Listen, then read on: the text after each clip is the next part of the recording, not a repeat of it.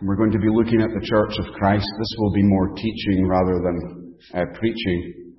And in future weeks, we may meet in the other room down there and have some of these evenings as more of a classroom setting so that questions can be asked in these things.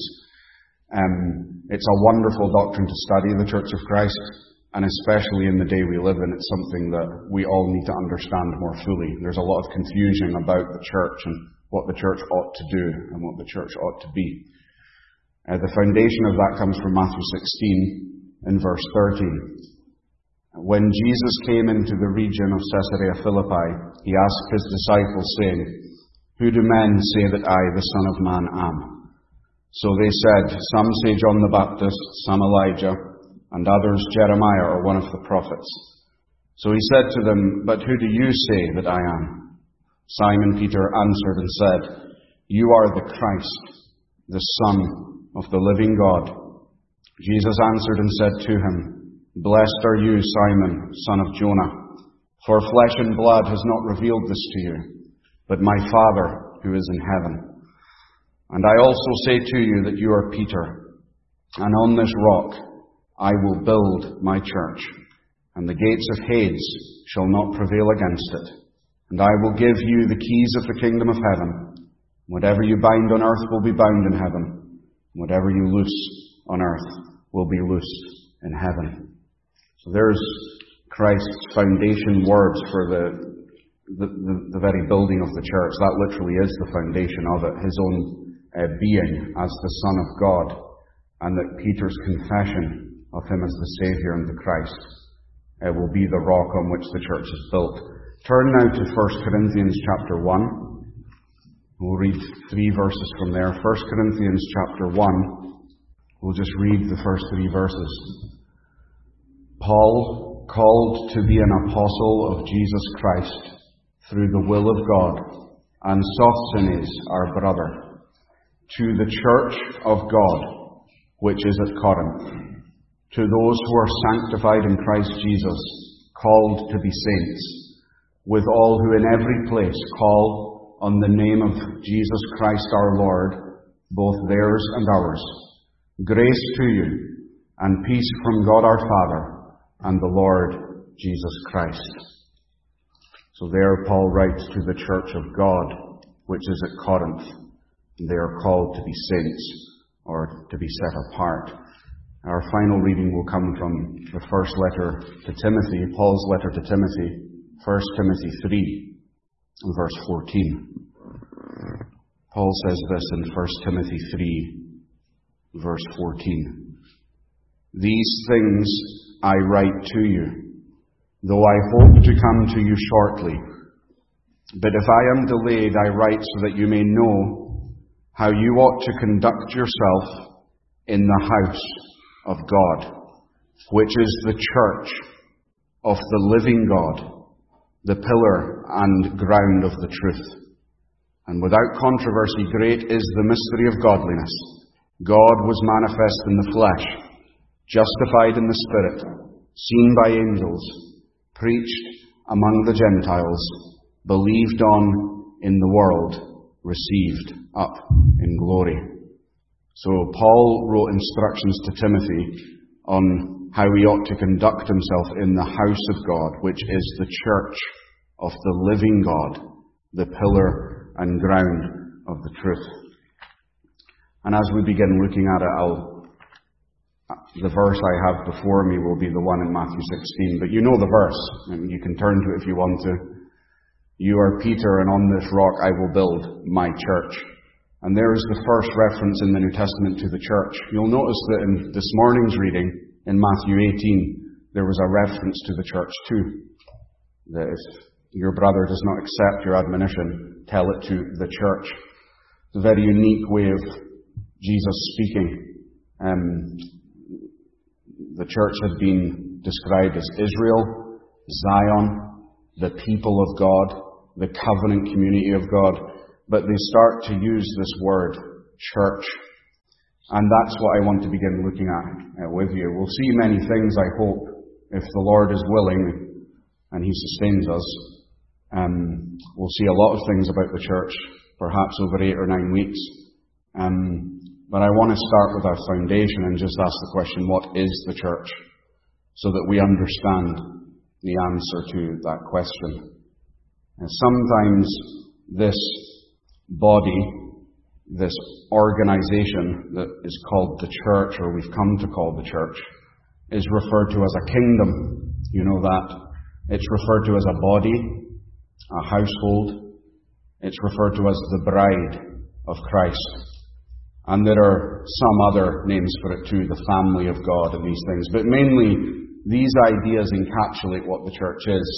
The church has something to do with a kingdom. It's organized like a body. It's organized and behaves like a household with a family in it.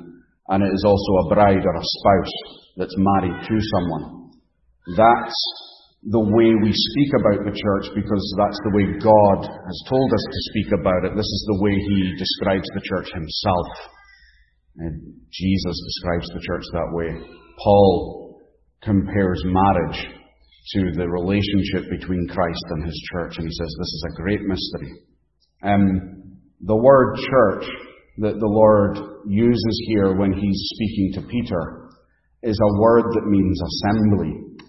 So that's really what the church is. It's a great assembly of people. And the word is ecclesia. And you'll have heard that word. We use it in English, the ecclesiastical courts. The study of the doctrine of the church in systematic theology is called ecclesiology, which is the study of the ecclesia. And that word, it's very easy to understand. It's 2 words put together, and it tells us why God gives it this name. The word ecclesia is 2 words. The first word is ek, and then the second word is kaleo. The word ek means to take out of something, and kaleo means to call.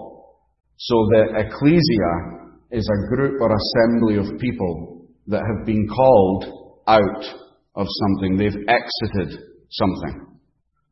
The word ek means they come out, and they came out because God called them.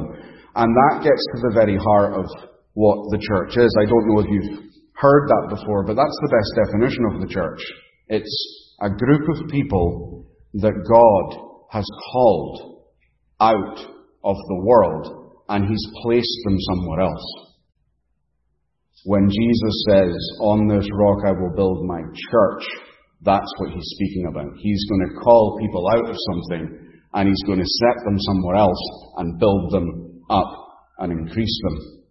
So we have to remember that we are called out of the world. And you'll see in the Word of God how this church, this doctrine of the church, goes right back to the beginning of time. It's not a new thing. It didn't begin in the New Testament. No doubt it took on a new life and size and character in the New Testament. But the church is one. You'll see that in the handout I gave you, which is our confession of faith, gives us an explanation of what the church is. And it says the Catholic or universal church, which is invisible, consists of the whole number of the elect. And that word Catholic there just means universal. It's not the Roman Catholic, but the original Catholic Church, which was the worldwide church. And it doesn't say in our confession that there are lots of different churches. It doesn't say that there's an Old Testament church and a New Testament church, or a church in heaven or a church below. It says there is one church. It does acknowledge that in one sense it's invisible in paragraph 1. The universal church is invisible and consists of the whole number of the elect. But in paragraph 2, it says the visible church, which is also Catholic and universal under the gospel, is not confined to one nation as before under the law. It consists of all those throughout the world that profess the true religion and their children. And it is the kingdom of the Lord Jesus Christ. But nowhere in the confession does it ever picture the church as different groups of people. That's the great doctrine of the church. There is only one real church. There are lots of claims around churches, and lots of differences, but the biblical truth is there is only one church of God. There is only one church of the Lord Jesus Christ. And my point right now is that it has existed since the fall. God, in His saving purpose, has been calling sinners into this assembly, this ecclesia, since the beginning. And the church exists because of God's gracious purpose, because of God's, I mentioned it in the prayer, His covenant of grace. That's why the church exists. Earlier in the confession, it gives a whole chapter on the covenant of grace. That's the only reason we're in here tonight. That's the only reason we've heard the gospel. It's the only reason we have the Holy Spirit, if we have Him.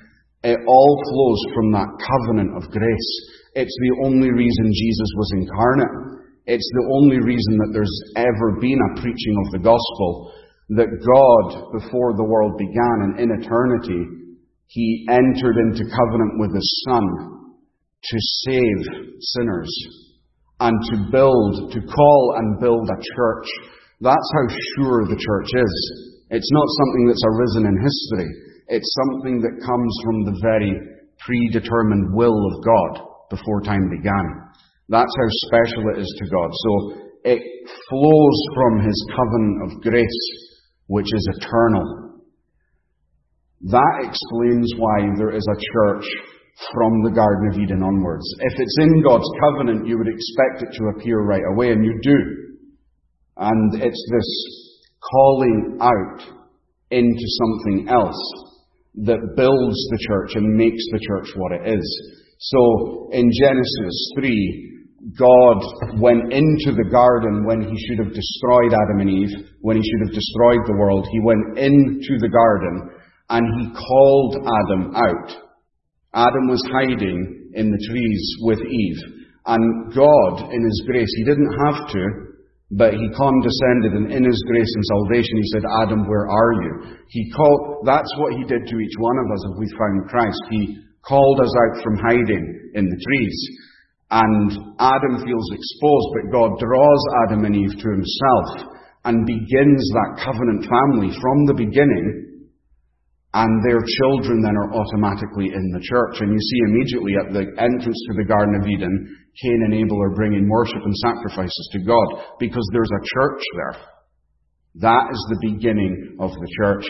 Abraham later on was called out suddenly from Ur of the Chaldees. God said to him, get out of Ur of the Chaldees, and I will bring you to a land that I will give you. What does He say to Abraham? Get out of your country, from your family, and from your father's house, to a land that I will show you, and I will make you a great nation. I will bless those who bless you, and curse those who curse you, and in you all the families of the earth shall be blessed. So even for Abraham was a member of the Church of Christ, because he was called out with his family from out of the Chaldees, and he went on a pilgrimage following God. The same is true for Isaac and Jacob. They were called out too. And then ultimately, the whole of the children of Israel were in Egypt. And when God established what we call the Old Covenant, you have there a church being called out of Egypt. You'll remember the language when He gave the covenant and the Ten Commandments at Sinai. He said to them, I am the Lord your God who brought you out of Egypt. I called you out just like Adam and Abraham, but as a large 2 million group of people, I called you out of Egypt. The prophet Hosea says, out of Egypt I called my son. And he's referring to the nation of Israel there. He's saying, this is my son.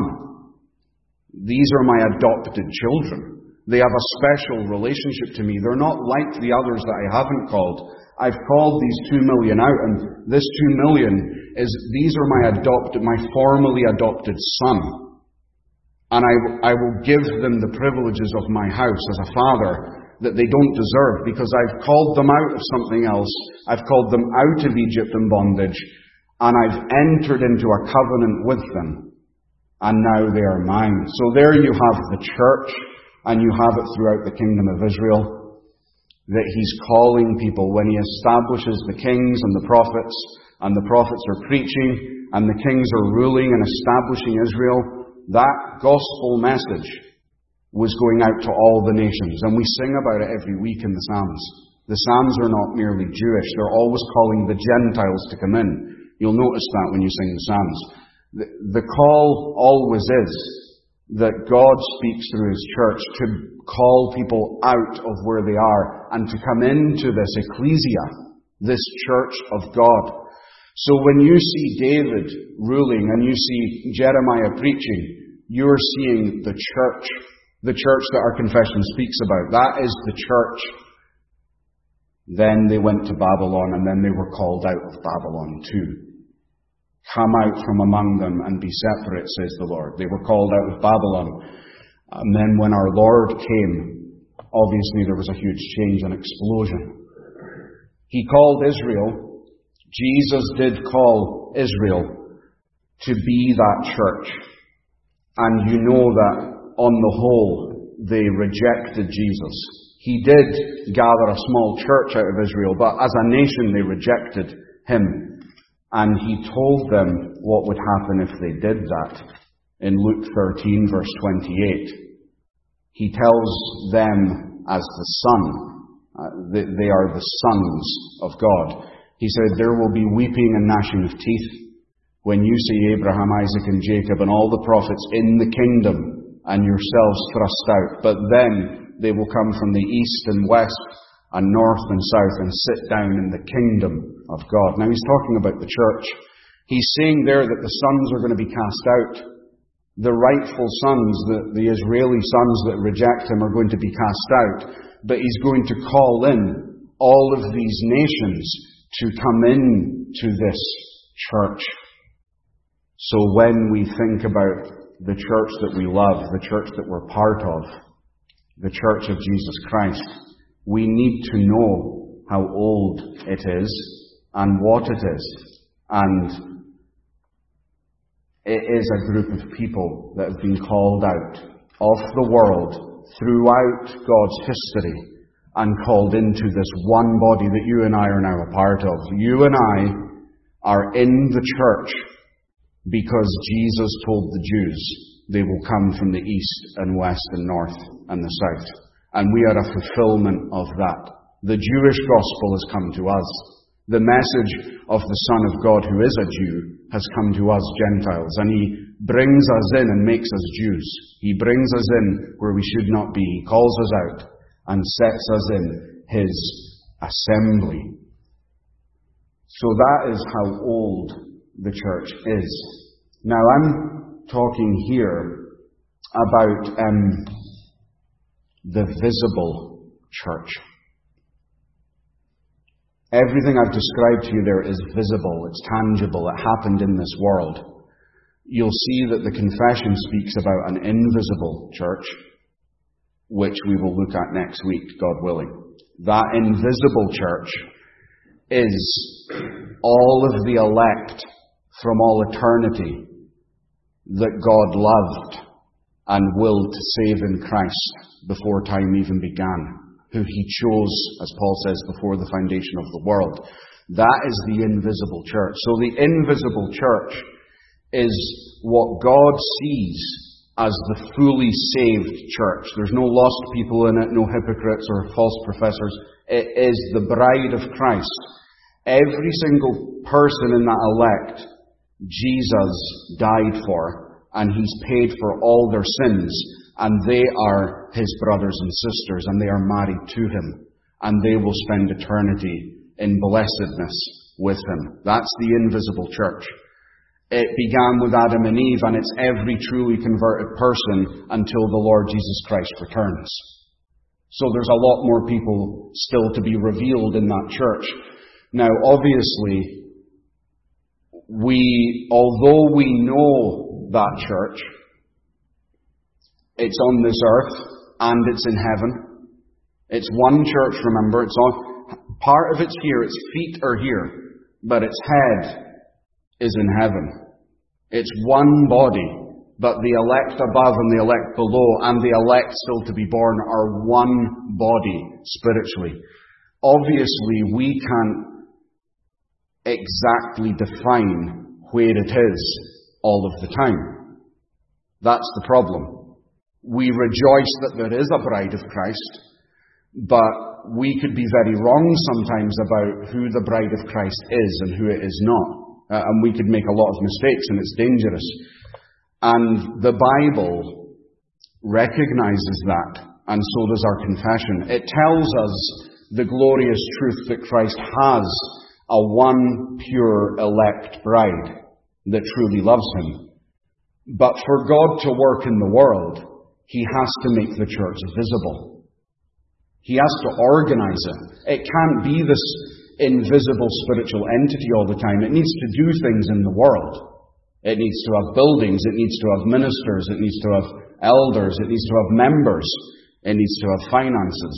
It needs to have worship. It needs to have meetings. And it needs people physically to go out with the gospel and share it. So if God is going to save people in the world, that is not going to be done by an idea of an invisible church that we can't always perceive exactly what it is. So God organizes his church on the earth in a visible way, and that's what the confession is speaking about. It says, yes, there is the invisible church. There's that side of it. But there's also a visible, physical, tangible church on the earth. And it tells us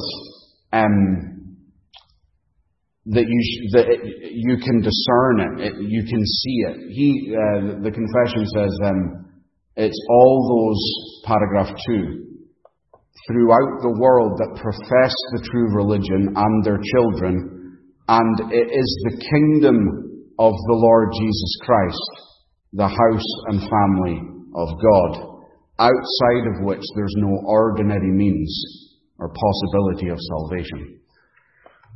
So it's wonderful that God has an eternal elect in his heart, and that some of them are perfected in glory, some of them are alive right now, and some of them are going to be born. But God establishes a visible flesh and blood church on the earth that he preserves throughout every generation, and you know that it's mixed. It's not the whole elect. It is everyone who's heard that call that all these people heard. He called Abraham, he called Israel, he called David, he called the prophets, he's called the Gentiles, but lots of people respond to that call. Some people respond to it savingly, and other people respond to it for other reasons. And they're all gathered in to this organization.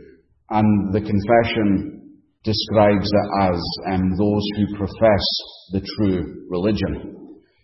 So there's a visible and invisible church. And when I was speaking there about everything that happened in the Old Testament and then Christ coming and organizing his church, I'm speaking about the visible kingdom of God. So Meadville RP is part of that visible kingdom. It's organized by Christ. It has officers. It has worship. It has these things, and anyone who professes the true religion can be received into membership. This is one little corner of that visible kingdom. The thing about that visible kingdom is that we can discern when it's there, because it has marks. That's all summed up by them saying that they profess the true religion. So that's a mark. If they don't profess the true religion, it's not a church. Do you see the point? So in the Reformation, there were 3 marks of a true church. When we're asking, what is the church of the Lord Jesus Christ? The Reformers would say, look for these 3 things. The true preaching of the Word, the right administration of the sacraments, and church discipline. So if an assembly of people is gathered round the true, faithful exegeting of God's Word, and the right administration of the sacraments, which is a worship thing, and church discipline, i.e., the people in the church are concerned about living according to God's law. The Reformers, like Calvin, Luther, these men, They would say these are the marks of the church. So if there's a group of people claiming to be a church, but there's no preaching of the word, then we don't accept that claim. Perhaps they're preaching something from the Bible, but they don't believe that you should administer the sacraments. The Westminster Confession would say that's not a church. You cannot have a healthy branch that's connected to Christ that doesn't remember his death or baptize anyone. If you get rid of the sacraments, there is no church there. If no one is concerned about holiness, if there's no discipline, if there's no standard of living, but they preach the word and they give the sacraments, but everyone just lives as they please, then the confession says that has become a synagogue of Satan. So Paul said that to Corinth. He loved the church in Corinth. And at the beginning of the letter he says, you who are sanctified. He's trying to be so positive. You who are sanctified, called to be saints. You are the church of God in Corinth. But then throughout the letter he says a lot of things that says, you are barely a church. Because they had destroyed so many of the marks. And at the end of the letter he says, I fear lest many of you have believed in vain. So, if you look at Ephesus, Philippi, these are good places to look for the marks of the church. If you want to see when it starts to break down, look at Corinth. Those are the three reformers' marks of the church. Let me just add something to that. I don't want to overwhelm you with information here, but it's important that we know these things. Our church, the Reformed and Presbyterian churches that came from the Reformation and came from the Covenanting period in Europe, the basis on which our church is built, when they made a covenant with God in Europe, they would have had 4 pillars rather than 3. Their 4 pillars were, this is the church: doctrine, worship, government, and discipline. And if you have those 4 pillars, you can build on that and have a very strong biblical church. And that is where our church came from. This confession was written at a time. This confession was written during that covenanting period. And the 4 pillars are represented by what they spent their time on when they wrote this confession. This, what I've given you here, this is part of the first pillar, which is the doctrine, the confession of faith that the church confessed was the doctrine. But they also wrote a directory for worship, a directory for church government, and a book of discipline. So they had these 4 books. And that was them acknowledging these are the 4 marks. And we've spent our time explaining how we're to understand these 4 marks. Now the RPCNA has just flowed on straight from that. It's a direct connection. Our constitution is built on those 4 blocks. They're not precisely the same as the original 4 books, but they are the same 4 books. We have a book of doctrine, which is our testimony. We have a directory for worship in our constitution. We have a directory for government and a direct book of discipline. That's our entire denomination is governed on those 4 pillars. Why? Because we believe that these are essential, not luxuries, but essential to a true church. It's important that we have the truth about Christ and His gospel in doctrine and the true preaching of it. It's important that we worship the Lord as He has commanded us to worship. It is important to govern the church as Christ and the apostles command, and it is important that the church maintains a level of holiness in its membership. These are the 4 pillars. Now you see in Timothy, when we read that together, that this comes straight from the Bible. Now let me just illustrate that for you. This isn't something that men at Westminster Assembly came up with. It's from the Bible. So the verses I read to you from Timothy.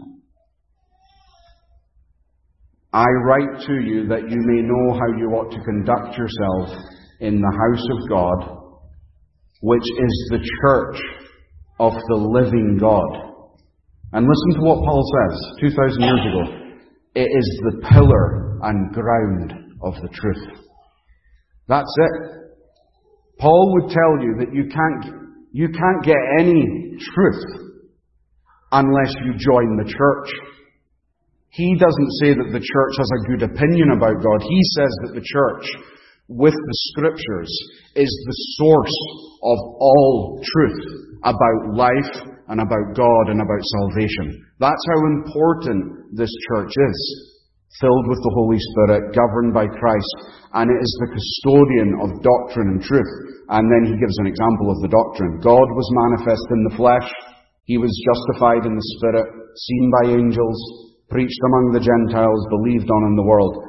He gives a confession. That's like the Westminster Confession. He gives a mini confession of what are we to believe about Christ. And he gives it. That's the doctrine. But elsewhere in the letter, he tells Timothy how to conduct worship. That's an apostolic command. It's non-negotiable. He tells Timothy, this is how prayer meetings are to be conducted. This is what the men are supposed to do in the church. This is what the women are supposed to do in the church. He tells Timothy how to discipline people in the church. And even though Timothy was slightly younger than Paul, or even people in the congregation, so he said to Timothy, do not rebuke an older man, but exhort him as a brother and a father. But he tells Timothy, let no one despise your youth, carry out discipline, maintain discipline in Ephesus. Don't let them run riot, maintain that discipline, because that is your duty and calling. So there's the other pillar. And then government, he commands Timothy too. So this isn't something that theologians came up with in a book. This is straight from Holy Scripture. This is breathed by God. God cares about the nitty-gritty issues of how we worship, how we govern the church, and what we do with discipline and these things. I just want to reassure you that you are in a good church, a good denomination, and that the foundation of it and the constitution of it, these aren't the ideas of some men in Pittsburgh or some men in Indiana. These are not the ideas of men in the main. The very hub of our denomination is as old as the New Testament. We govern as Paul tells Timothy to govern. We worship as Paul tells Timothy to worship. And we believe what the apostles taught us to believe. That's how sure and how steadfast and how assured we should be about the church and the church we are part of. That it is founded on the Scriptures.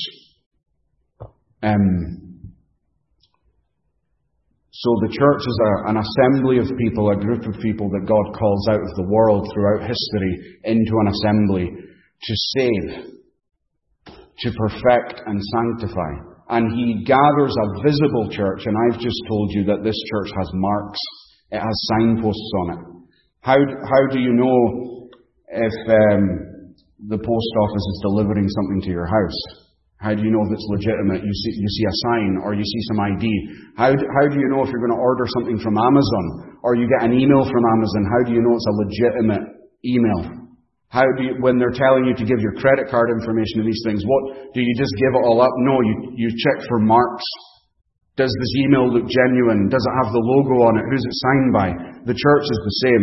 Everything that calls itself the church is not necessarily the church. It has marks. And God has built a visible, almost clay-like, tangible structure in the world that we call the Church of Christ. And it exists in congregations. And its marks are its doctrine, worship, government, and discipline. That is precious to Christ, and therefore should be precious to us. It's old and it's called out. It's visible. And it is a formal body. And it is a mixed body. Let me just explain what I mean by saying that it's a formal body. This assembly, since God began to build it, it preaches a message and a gospel. That message goes out and people hear it. People like it. People think that's useful. People think that could do something for me. And they join the church. And when they join formally. They're not joining the invisible church. They meet with an actual session and they join a visible church that's organized in this earth. You can't join or leave the invisible church. The elect are in it and the non-elect are not in it. That's it. But the visible church isn't so much only that spiritual body like the elect of Christ are, but it's a formal kingdom that has to get on with work in this world. That means that when God sends out the call, lots of people are going to be caught in the net who aren't necessarily the true elect. Now we know that. Christ taught it in his parables. We know that, don't we? They're caught in the net, and mentally, emotionally, or even spiritually in some way, they like the message, they like the people. There's lots of reasons that I can't get into that someone would join a church. And the Westminster Confession says that they join it formally. It doesn't mean that they're born again necessarily. It doesn't mean that they are the elect. But it does mean that when God puts out an official call to people, people are allowed to respond to that, and God allows them to become members of the church. That is acknowledged in this confession. The confession says in paragraph 2, the visible church consists, and it doesn't say it's all those who are elect. It says it's those that profess the true religion and their children. So all that someone needs to join the church is a profession of the true religion. At that point, it doesn't matter. There's no way of a session ascertaining if you can't peer into their heart and see the word elect or not. If they profess the true religion and it seems genuine, if they read the Bible, they believe Jesus is the Son of God, they believe in the atonement, they believe that the cross forgives sins, they believe that they are sinful and that Christ is a Saviour, and if they conform their life and join a church and they cut out a lot of their sins and they change their behaviour and they tell people, I believe in Christ, then we call that a credible profession. So they can formally join. And we've all formally joined. It doesn't matter if we're elect or not. All of us have formally joined this church. Jesus speaks about it. He says there's a vine and the branches are in. He says some branches bear fruit, but others don't bear fruit and they'll be cut off and cast into the fire. But the point is, all these branches are actually connected to Christ. And you may find that strange, but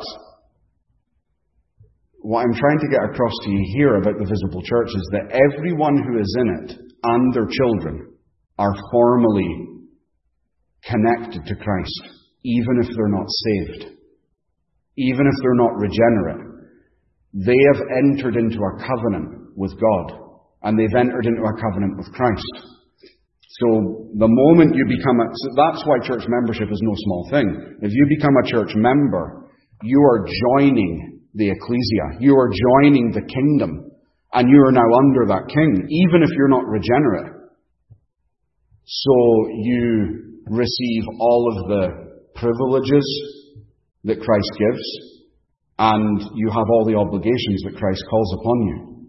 So Christ tells the church, be holy. And it doesn't matter if it's the elect or the non-elect in the church, everyone is responsible to respond to that call and to be holy. That's amazing to me. That there are people connected to Christ who aren't saved. We can prove that. Isaac and Ishmael in that original covenant family. Abraham was the one that was called and he had sons. Isaac was of the promise. He was a living branch. Isaac was one of the elect.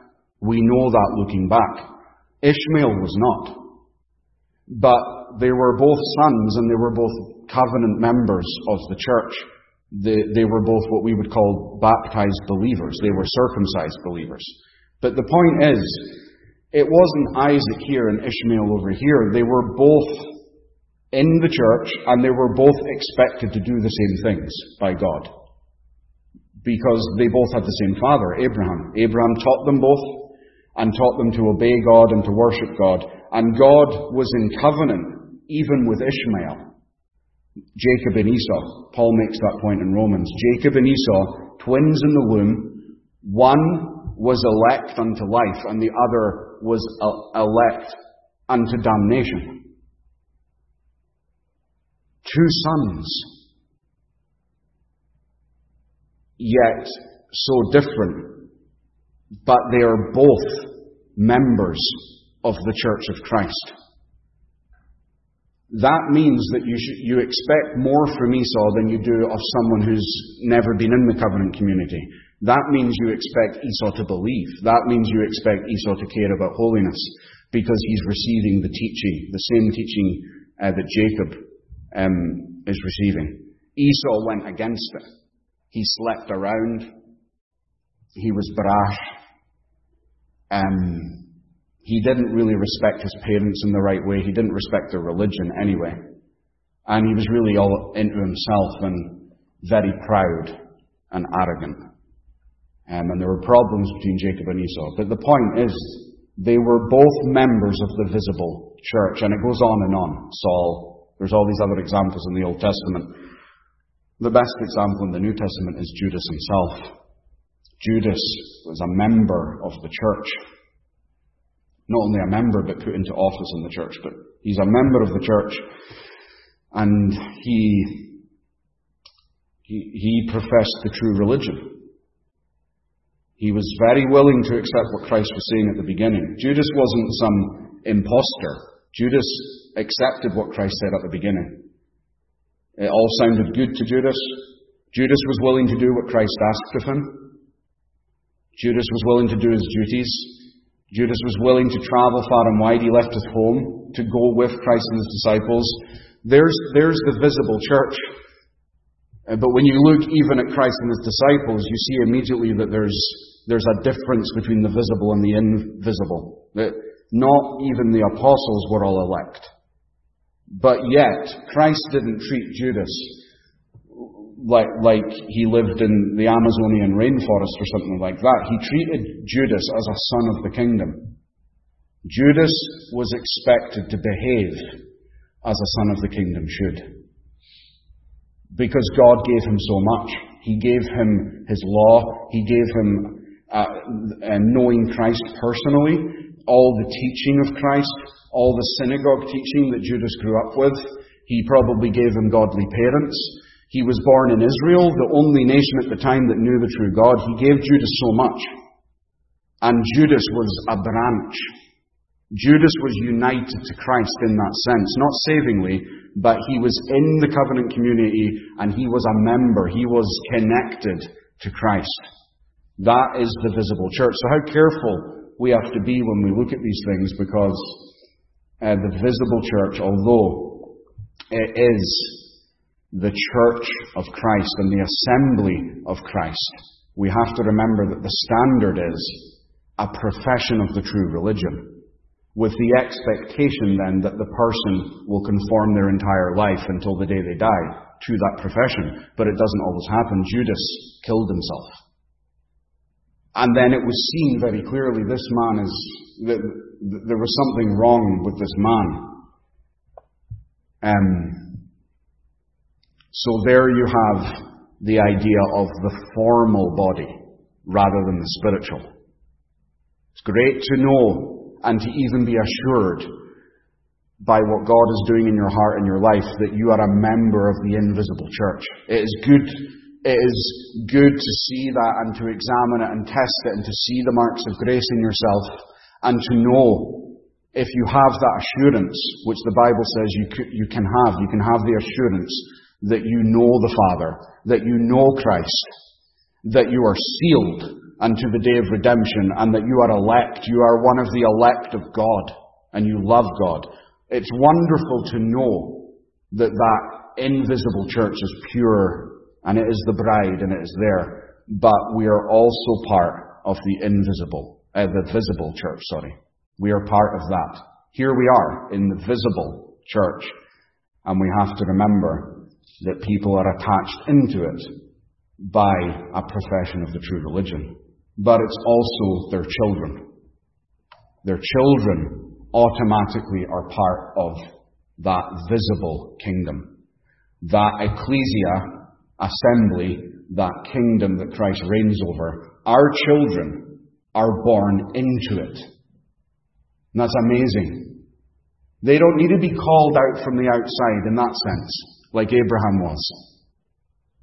Jesus has been so gracious to His church that He allows our children to be born inside. And they are born as members of the church, of the visible church. They are born as members. We call them baptized members. And later on they'll need to profess faith, but they are born in a situation entirely different to all other children.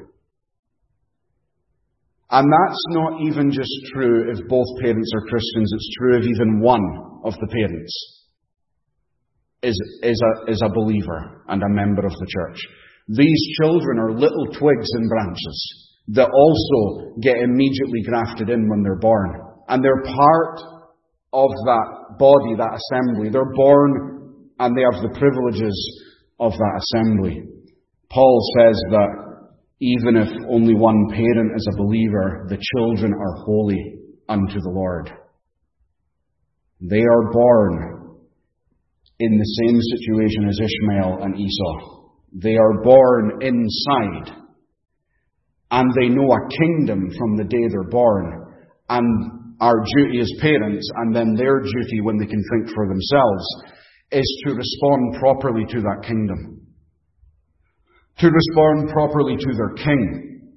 Judas didn't, but we pray that our children do. To respond properly to the king. That when they are taught about their privileges and what God expects of them, that they acquiesce to that and that they love that. But do you see that? They're actually grafted in. They're part of this ecclesia. And that's an amazing thing. So when we ask what the church is as we begin this study for a few weeks, we see that the church is old and it flows from the covenant of grace. It flows from God's saving purpose. It says in the confession, in paragraph 3, in the second sentence, that they are given the ordinances of God.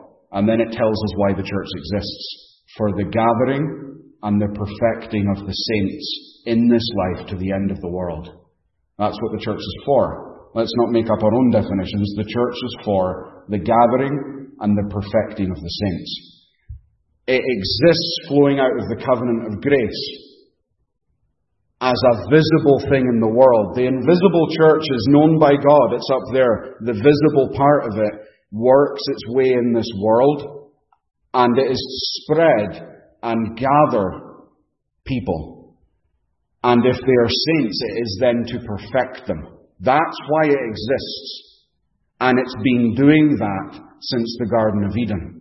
Through Abraham, Israel, Christ, New Testament, until for us too. That is why there is a church. So I hope you care about that. You maybe come here often. You come here regularly. You're part of this church. And I wonder if you know why it is here. I wonder if you know why God has a church. That's what it's for. It's not to be part of something nice. It's not even to socialize. It's not to have something to do on a Sunday morning. It's not just to go to a Christian place rather than an atheistic place. The only reason God has a church in Meadville is that He wants to gather saints and perfect them. And I can just say biblically that if the church in Meadville doesn't do that, if it doesn't gather saints and perfect them, it will disappear. If it doesn't gather saints and perfect them, it will disappear. God has put this kingdom here to do that. To do these things. And we know that it's there by its marks and its pillars, by what it confesses. And we know that it is a visible, formal entity that looks for professions of faith And it calls people into official covenants, and they join by covenant, and the whole congregation is bound together in covenant, and all the members of that church are then obligated to God to live according to the Word of God, and their children receive those blessings too. That's what a church is.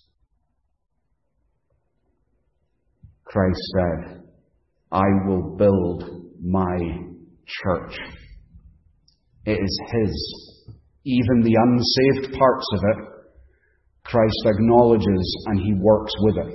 He allows the kingdom to have wheat and tares, but He has a great purpose for the field. He allows illegitimate sons and legitimate sons to live in the same household because He has a purpose for it. Jesus is the King over the entire assembly on this earth. We don't know how big it is. There are millions of people in the churches. How many of them are true churches? But there is one visible church. One.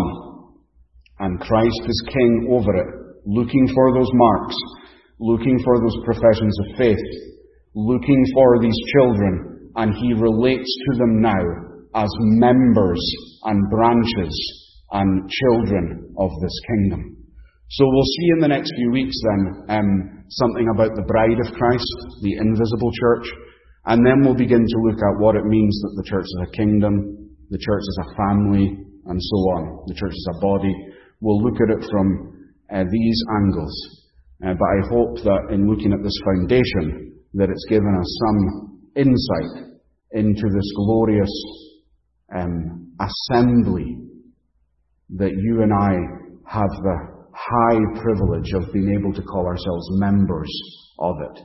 Let us respect the church of Christ. Let us honor the church of Christ. We are interacting with a kingdom, and Christ will take seriously how we deal with this visible church that belongs to Him. May God bless these thoughts that we have had upon His Word. Remain seated for a moment while I pray, and then we'll sing from the Psalter. Let us pray. O Lord, our God, we cling closely to that promise that You alone build Your church. And we are relieved and in awe that Christ is the mediator over it, that He is the King of kings and the Lord of lords, and that He is so great at this moment that He sees the entire church, the entire assembly on earth, and He knows its condition, and He supplies it with streams of grace, and He knows all of its fractures and all of its pains and diseases. And we pray, O Lord, that Christ as a great mediator and high priest would be at work in might from heaven, and that He would guide us all in His church, and that He would do His will in His church. We pray that we would look above our immediate circumstances, and that we would behold on this Lord's Day evening, that we would behold the face of the one whose face shines like the sun, and from which face one day the whole earth will flee away. We pray that we would walk with this King of kings, and that we would know His voice, and that we would see ourselves in light of Him, and bewail our sinfulness, and that we would look upon him as an elder brother and Saviour, with his grace and his love towards his bride, and that we would relish in that love. O Lord Jesus, do not be far away from us, but grant us your fellowship. You told the church once, "Behold, I stand at the door and knock. And if anyone will open the door and invite me in, I will come in and eat and drink with him and him with me." We long, O Lord, to have you at our table and to know your gracious and loving presence. For you are our peace, and we need it. So we pray, O Lord, that as you promised your church, "Lo, I am with you until the end of the age," as we go from this place, we pray that you would be with us, and that you would impress all of this word upon our needy hearts and souls, and that we would understand something of the body of Christ. Bless us then, and keep us safe, and be with all those whom we love, and help us in our homes and families. And may we serve you this week, glorifying your name and looking unto you as our King. In your great name we pray. Amen.